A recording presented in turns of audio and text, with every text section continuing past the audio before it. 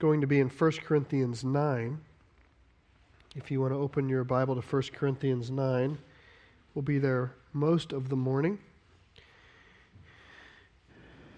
We've been walking through 1 Corinthians, and we've been in it for a while, so if you're joining us for the first time, you're joining us in the midst of an argument that Paul's making, and I thought I'd start with a thought about what is true. How do we know something's true? Or how do we know when we truly know it? Just this past week, just the other day, I was sitting at lunch with my kids, and one of them said to me, "Dad, have you heard of the Bloop monster?" That's B-L-O-O-P, monster. And I said, "No, I have not heard of this Bloop monster." And they said, "Well, it's this monster, it's this big sea monster in the deep ocean." And I said, "Really? Where did you hear of this Bloop monster?" The internet. Apparently on the internet there is some truth to this, okay? There was a sound recorded by scientists in the water. It was a deep sound that sounded like bloop, okay? But a deep, monstery bloop, okay? And they did not initially know what it was. However, from that point on, somehow someone figured out how to draw this monster based upon the sound. There's the sound bloop. That's what the monster must look like. So one of my kids was telling me how big its fins are and how long it was. And it turns out it was the sound of an ice shelf falling off of Antarctica into the water that goes bloop. Now, it started off as real knowledge and then it went somewhere, right? There was real knowledge, something real at work. And I think, and I understand, because I think some part in many of us, like myself, where while I do not want to be eaten by a sea monster, I do wish there was a world with the sea monster. You know, I think most of us sort of like the notion of a monster somewhere. Makes life funner. So I can understand how you might start with the sound, a scientific recorded sound of bloop, and maybe end up with a monster. But what I want you to see is what started out as knowledge ended up as imaginary. Just by the way it was handled. And that matters today, because today we're going to be, in the Word, Paul is going to be dealing with how people handle the truth. And there's a way where when you rightly handle the truth, it begets more truth. It leads you in the path of truth. But there's a way that if and when we mishandle truth, we actually end up living in the midst of untruth. And that's what we're going to look at today. Let me give you a little bit of background.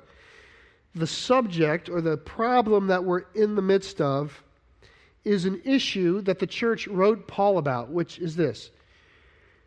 What about food offered to idols? There's food that in this practice and this time, it was common that much of the food in the marketplace might have been offered to idols, or one of the places you might go eat is in the shadow of some other idolatrous temple. And the question among the believers is, are we or are we not allowed to eat this food that is offered to idols? And the fellowship was divided on the subject. There were some who had knowledge. They knew some part of the truth, which was, an idol is nothing. An idol is nothing but a piece of wood or stone. God alone is God. So why would it matter what you eat? It's not, that idol isn't actually a real thing, okay? Or this other piece of knowledge, which is, they knew that it's not what's outside and goes in you that matters, it's what's inside of us and comes out that matters.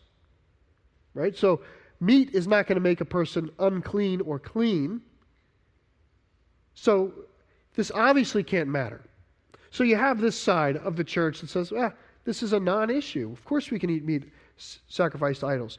On the other side, you have people whose faiths are being roadblocked or they're stumbling because of this practice. They don't understand. They don't understand the intricacies, and so they're stumbling in their faith, watching other people eating food sacrificed to idols. And that's sort of the basic problem. How do we order these truth statements to live in a godly way? That's the question. Well, before we get into the 9th chapter, I'm going to ask you to return to chapter 8, verses 1 to 3, where this whole question starts. And we're going to grab a really important concept that's here, and then we'll carry it back with us into the 9th chapter. Let me read the first verse of chapter 8. He says, "Now concerning food offered to idols," that's the issue. He says, "We know that all of us possess knowledge. This knowledge puffs up, but love builds up." So Paul says about this issue, he says, we know that, and then in my Bible I have quotation marks, all of us possess knowledge. Okay, those were added by the translators. That means what we think, because Greek doesn't have quotes, what we think is that this is a slogan or a phrase that Paul's repeating. So he's maybe calling something out in the fellowship, like something they say, like, hey, we have the knowledge on this subject. The subject's clear. We all possess the knowledge of this subject. And he says, so we all know we have knowledge. But then he says, but this knowledge, notice the this there, it's not just saying knowledge in general puffs up. What he's saying is the particular kind of way that you're holding this knowledge ends up puffing up, as opposed to love, which builds up. He's assuming you can sort of make the mental, rational leaps here. He's putting this kind of knowledge that's at work in them alongside and against love. So he says this kind of knowledge that you have results in you being pridefully puffed up, as opposed to genuine love for someone else, which would have built them up. That's what's wrong with this kind of knowledge. It's destructive. It works in contrast to love. And he goes on to develop this thought. Look at verse 2. If anyone imagines that he knows something, he does not know it. He does not yet know as he ought to know. Okay? It's kind of a little mind spin there, actually. He says, he's talking about this knowledge again. He's saying, if you imagine that you know it, now just think of that phrase, if you imagine that you know it. Part of me says, well, I don't imagine that I know it. I know that I know it. Okay? So he's already playing with them. He's saying, if this is the kind of way that you're handling the knowledge, okay?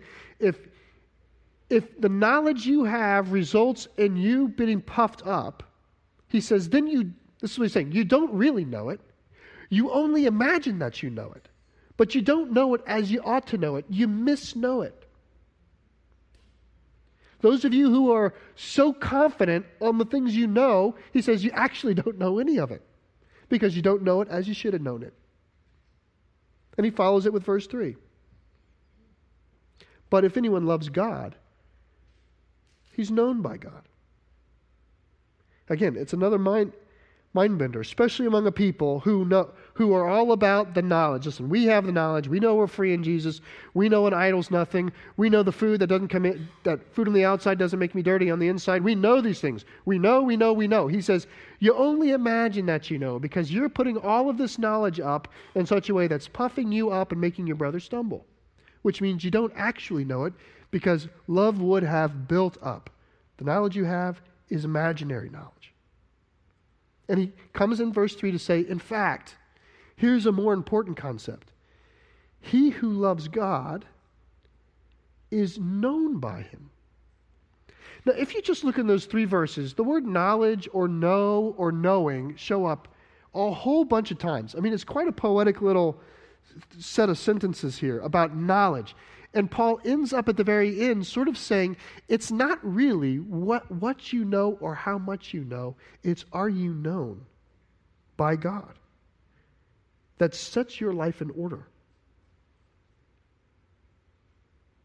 Here's the thought. Your life is not well ordered by virtue of the things that you happen to know. Especially spiritual things. That by itself does not order your life. Love orders the knowledge in your life. That's what places things in order. If you loved others, then the things you know would be rightly arranged in your life so that you would do things in the right way. If you loved God, then the things that you knew in life would be right. You would know them as you ought to know them. But as it is, I'm going to use this phrase. We have sometimes imaginary knowledge. Things we think we know, but because we're not not settled in an environment of love, we don't really know them. We imagine we know them.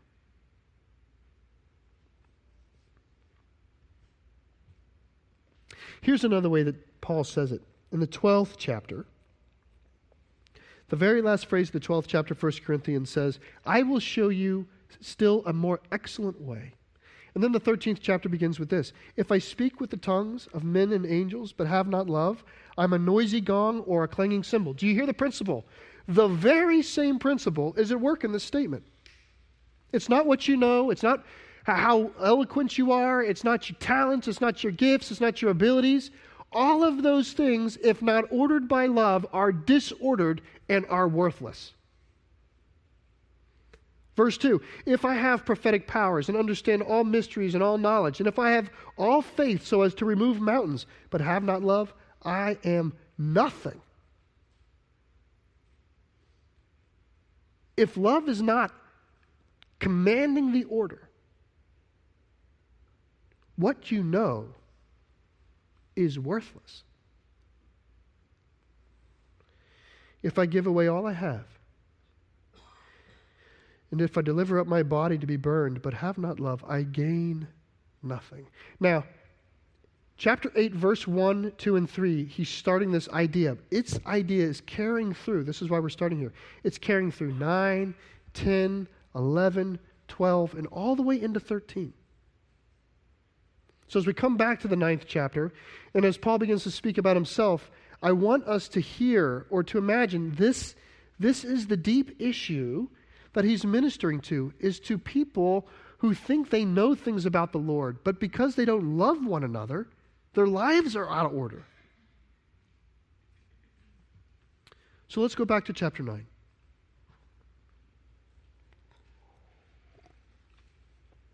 Chapter 9, verse 19 is where we're going to pick up.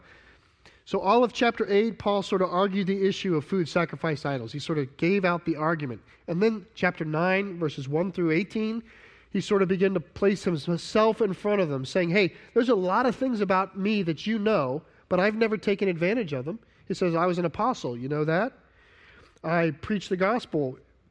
I served you in all of these ways. Isn't it customary that you provide food and shelter and housing for those ministers who care for you? Don't all the other apostles warrant this? He's putting things out in front of them to say, hey, there's a lot of things that you know about me that I have not enforced among you.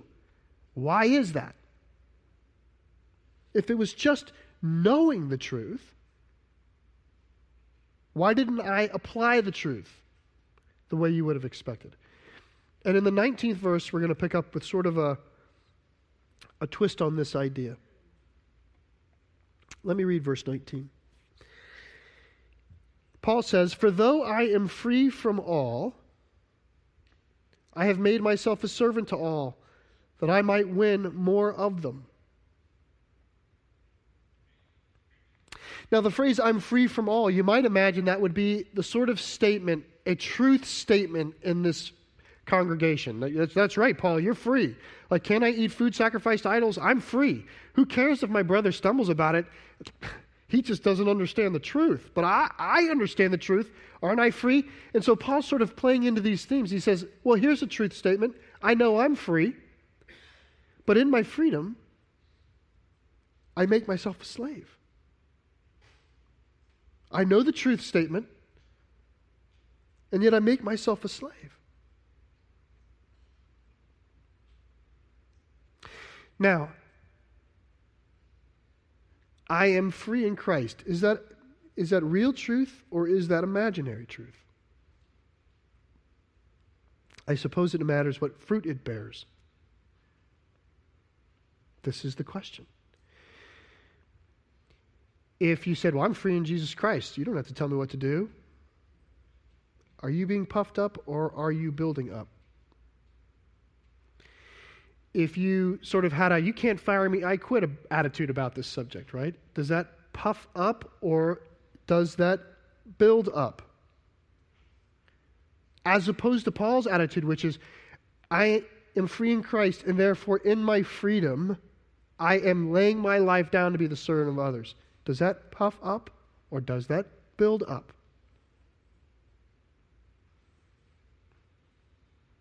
Enslaving himself to win others.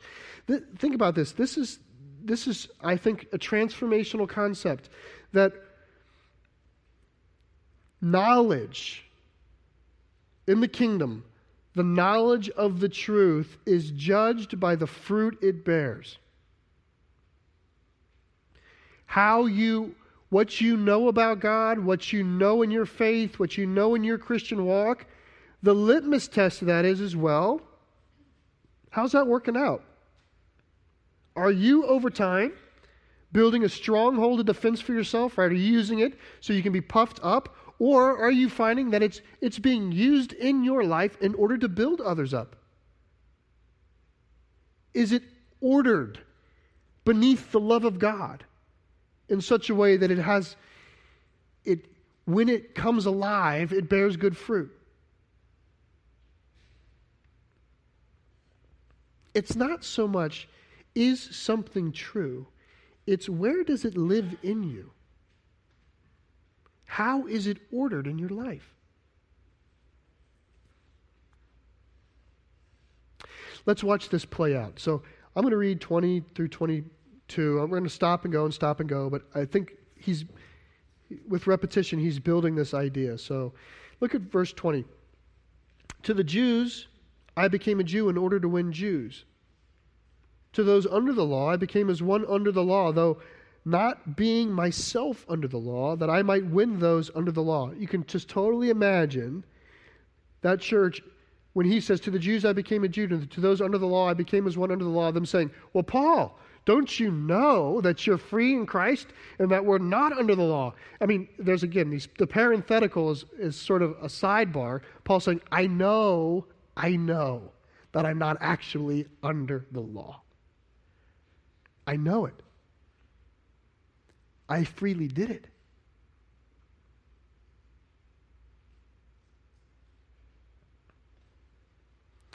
Verse 21, to those outside the law, I became as one outside the law, not being outside the law of God, but under the law of Christ, that I might win those outside the law. This is actually a careful play in the Greek.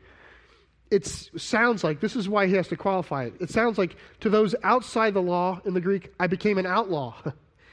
Like, to those without the law, I became lawless. And he's saying, well, I'm not saying that. I'm not saying to those outside the law, I became an outlaw. I'm saying to those outside the law, mindful that I was still beneath the Lord, I lived as one who was outside the law in sensitivity to their spirit. Never leaving God, not running away from God. I wasn't an outlaw from God. I was outside of the law for them so that I might win them to God.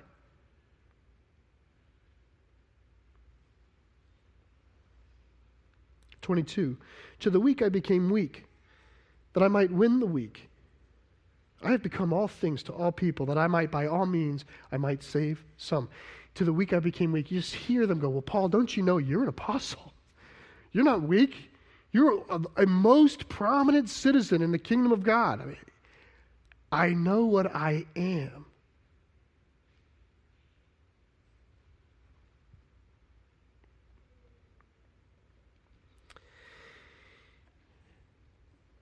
my kids, their grandmother, used to play this game with them called Sorry. It's a board game, Sorry. It's the cruelest board game ever invented. I am convinced it was invented by the Soviets during the Cold War to destroy America. It's a satanic board game because the whole objective of the board game is to do something snarky and jerky to the other person playing, and then you get to say, sorry. You don't actually say you're sorry, like, oh, I'm sorry. If you did, you wouldn't have done it. The point of the game is to be a jerk, and then you get to say, sorry. Okay? That's the point of the game. Nonetheless, my children's grandmother played it with them. Strange choice of board games. But what was interesting is, in classic grandma style, the chance to knock them off the board would arrive, but would she? No, she'd go around them. I mean, you might as well rename the game with her, like, excuse me. Right? She'd just go right around them like, good luck in your effort to win this game. Here, let me put my piece in front of yours so that you can knock me. I know, you're sorry. Right? I mean, she would sort of reverse cheat in the game. Now, I said, don't you know the rules, you could say to her? Don't you actually know the rules? Don't you know that you're more intelligent in your development of life than they are? This is a great time. Don't you know strategically you have every advantage you would want in this game? Don't you know that you're supposed to? Don't you know? Don't you know? Don't you know? Did she do something wrong?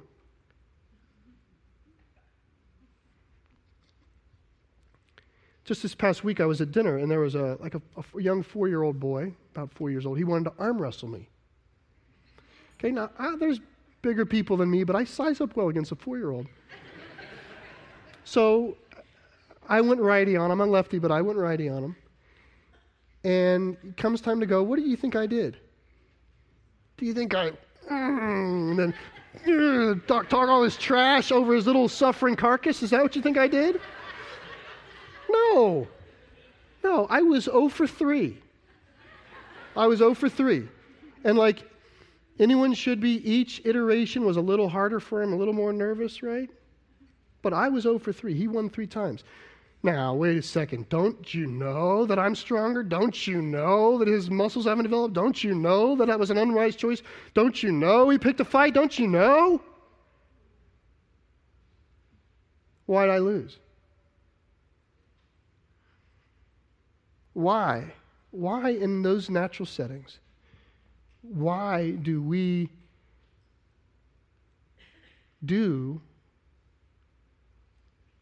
subordinate what we know? You would say, well, it's because you love them. I'd say, that's exactly the point. That's what Paul's saying. Don't you know that knowledge like that puffs up, but love builds up? Just think of the things you do in the most tender natural settings.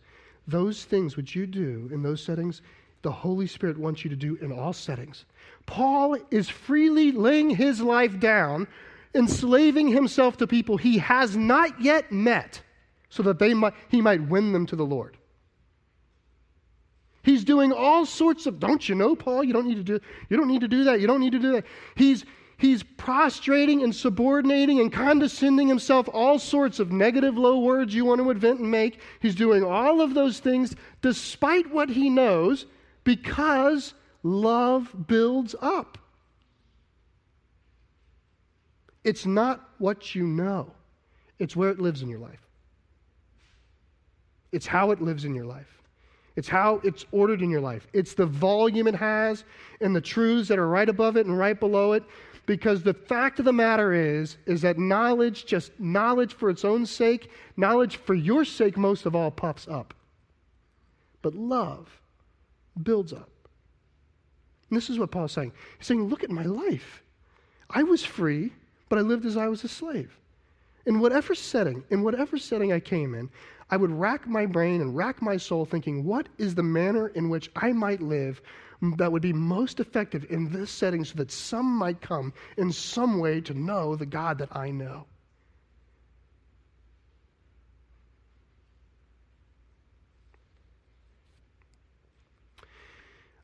what I want you to do is I want you to think in your life of those areas, things in your life, okay, and use other people. Start with the people closest to you, wives, loved ones, close friends. I want you to think of those places where you know there's an injustice that's been done to you. You know that there was a sin that they committed. You know that you're not getting what you deserve. You know, right? And it's not that hard to make a list, if you're anything at all like me, of things that I know I have coming to me if other people were as they should be. Okay? Now, you get that little list. Now I'm going to give you a bonus here. I want you, for the purposes of this argument, to assume that what you think you know is actually correct. Okay? That you actually see it accurately and clairvoyantly and clearly.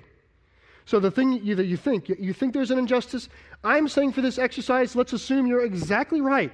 There was a terrible injustice done against you. That was actually a sin that person committed.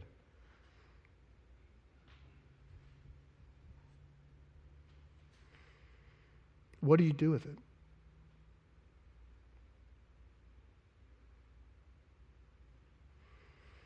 Because that kind of knowledge, you're just going to use it to puff yourself up? Because the truth of the matter is love builds up. And if you hold on to things like that, you think you have something real because you know it and it's true. But Paul's saying, listen, it may be true, but the way you're handling it makes it imaginary. It amounts to nothing. It does nothing.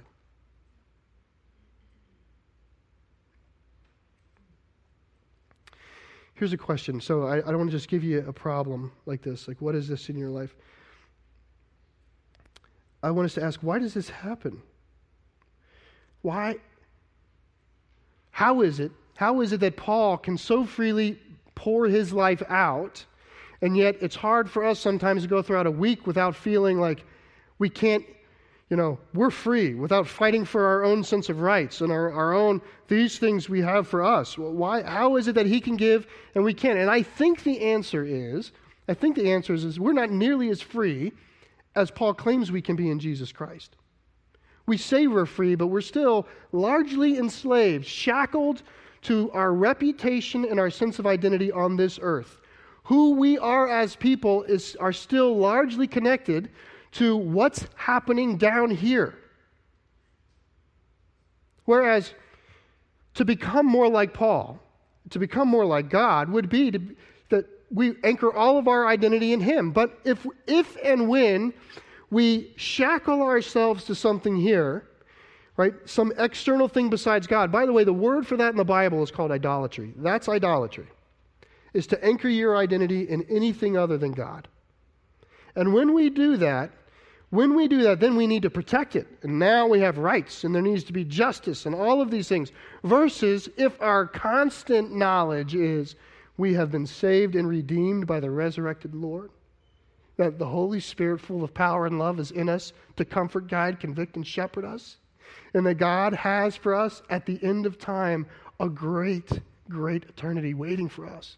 If that is what fuels us, then we can act like a grandma to the world. What does it matter? What does it matter if I'm cheated? What does it matter if someone did a sin against me? I can forgive. This is what Paul says, right? Look at verse 23. I do it all for the sake of the gospel, that I might share with them in its blessing.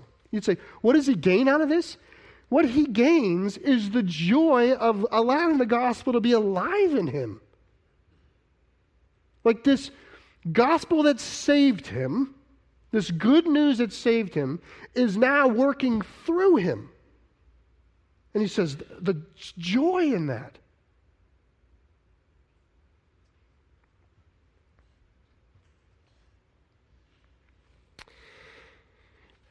I want to read 24 through 27, but we're not going to spend too much time on it. So I'm going to read it and then sort of summarize it, because there is one more thought I want to get to. Let's look at 24. Do you not know that in a race all the runners run, but only one receives the prize? So run that you may obtain it. Every athlete exercises self-control in all things. They do it to receive a perishable wreath, but we an imperishable. So I do not run aimlessly. I do not box as one beating the air, but I discipline my body and keep it under control, lest after preaching to others I find myself should be disqualified. And if I were going to try to summarize that, I would say it's something like this. Paul lives his life seriously before the Lord. He's serious about his life in Christ. That would be my second question to you. Are you serious about your life in Christ? You know, there's sort of the cheap decisionism of Christianity that sometimes has sort of plagued America, which is say the prayer, say the name of Jesus, and you're going to go to heaven. That does not make for serious Christians. Are you serious for the Lord? In such a way that you find places in your life where you forfeit your freedoms, right? You behave as one who loves others. You forego things that you know are yours so that they might grow and be loved. And you do that without a grave sense of sacrifice, because what you're gaining is more than what you're giving.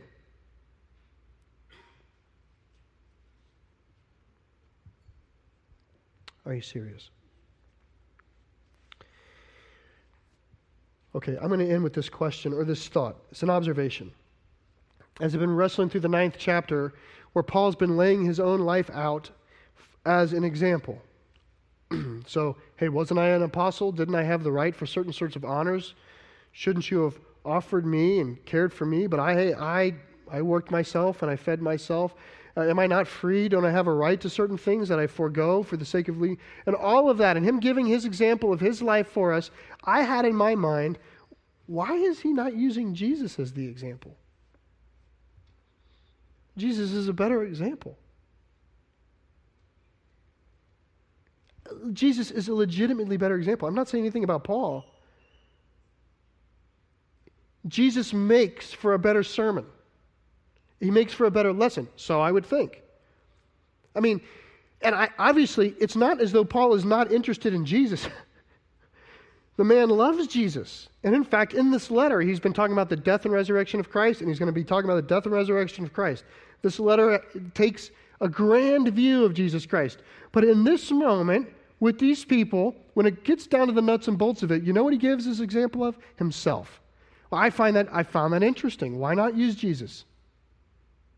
I mean, Paul has the right to say, hey, I who was free became a servant. Well, Jesus has the right to say, I who was God became a man and humbled myself to the role of a servant. By the way, those are Paul's words from Philippians. What, he who did not, this is speaking of Jesus Christ, who did not consider equality with God something to be held on to, but humbled himself and became a servant and took on the likeness of a man. What's bigger?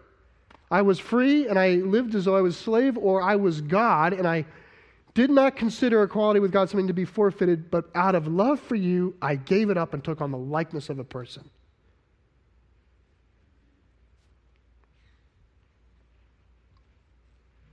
Why doesn't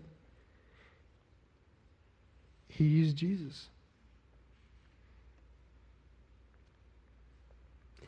This is my thought. I think it is because the church in Corinth knows Paul. Because they know him. Like there's a way, just like in Sunday school, the answer to every question could be Jesus, but at some point Jesus is not here. And Jesus very often does not feel real to us. Some of us, yeah, but he was God, so he wasn't really tempted. There's something ethereal about the man Jesus, I think, in many, many people. But there's not something ethereal about you and your walk with the Lord. There is just this profound enigma that the work of Jesus Christ is far more consequential and right. My hope is not in Paul, it's in the work of Christ. But my witness among my people might actually be more meaningful to point them to Christ. Or another way said, if what Jesus did and said is true, then it ought to be true in your life. It ought to play out true. Otherwise, how real can it be?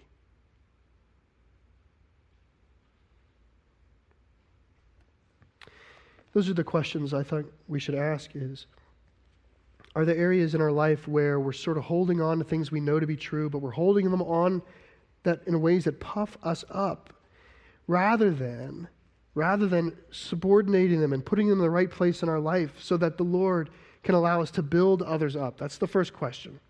What's your tendency in life, right? Are you living like a technical Christian? That amounts to nothing. It's a resounding gong and a clanging cymbal. Okay? The second question is are you serious about your faith? Because here's the reality is, for most people, they're going to need to see Christ through you. No matter, even though he's always the better answer, they know you. That's inescapable to those who bear witness of Jesus Christ. If you close your eyes, I'll lead some prayer. And I want to invite, I want this to serve as an invitation to all of us, whether we're out of the faith, on the way into the faith, or deep in. You know, if you're here this morning and you've never responded to the Lord to say, you are my Lord. Lord, rearrange all of what I know. Like if you're sitting here going, knowledge and me are not working. I want to welcome you into the faith that survives and thrives on Jesus Christ. Allow him to be Lord and to order things. Say to the Lord, Lord, forgive me. Forgive me the things I've done wrong, and help me to forgive others. Help me to let these things go. And it is not as though that news is good news only for the person making the decision. We all need this. For those of us who are in the faith, just to come back to the Lord and say, Lord, may you reorder in me in such a way that I build up and not puff up. May you reorder in me in a way that my life witnesses to you. When people see my life, they say, that's a good example, but Jesus is a better example. How much more? Lord, we ask you this in Jesus' name. Amen.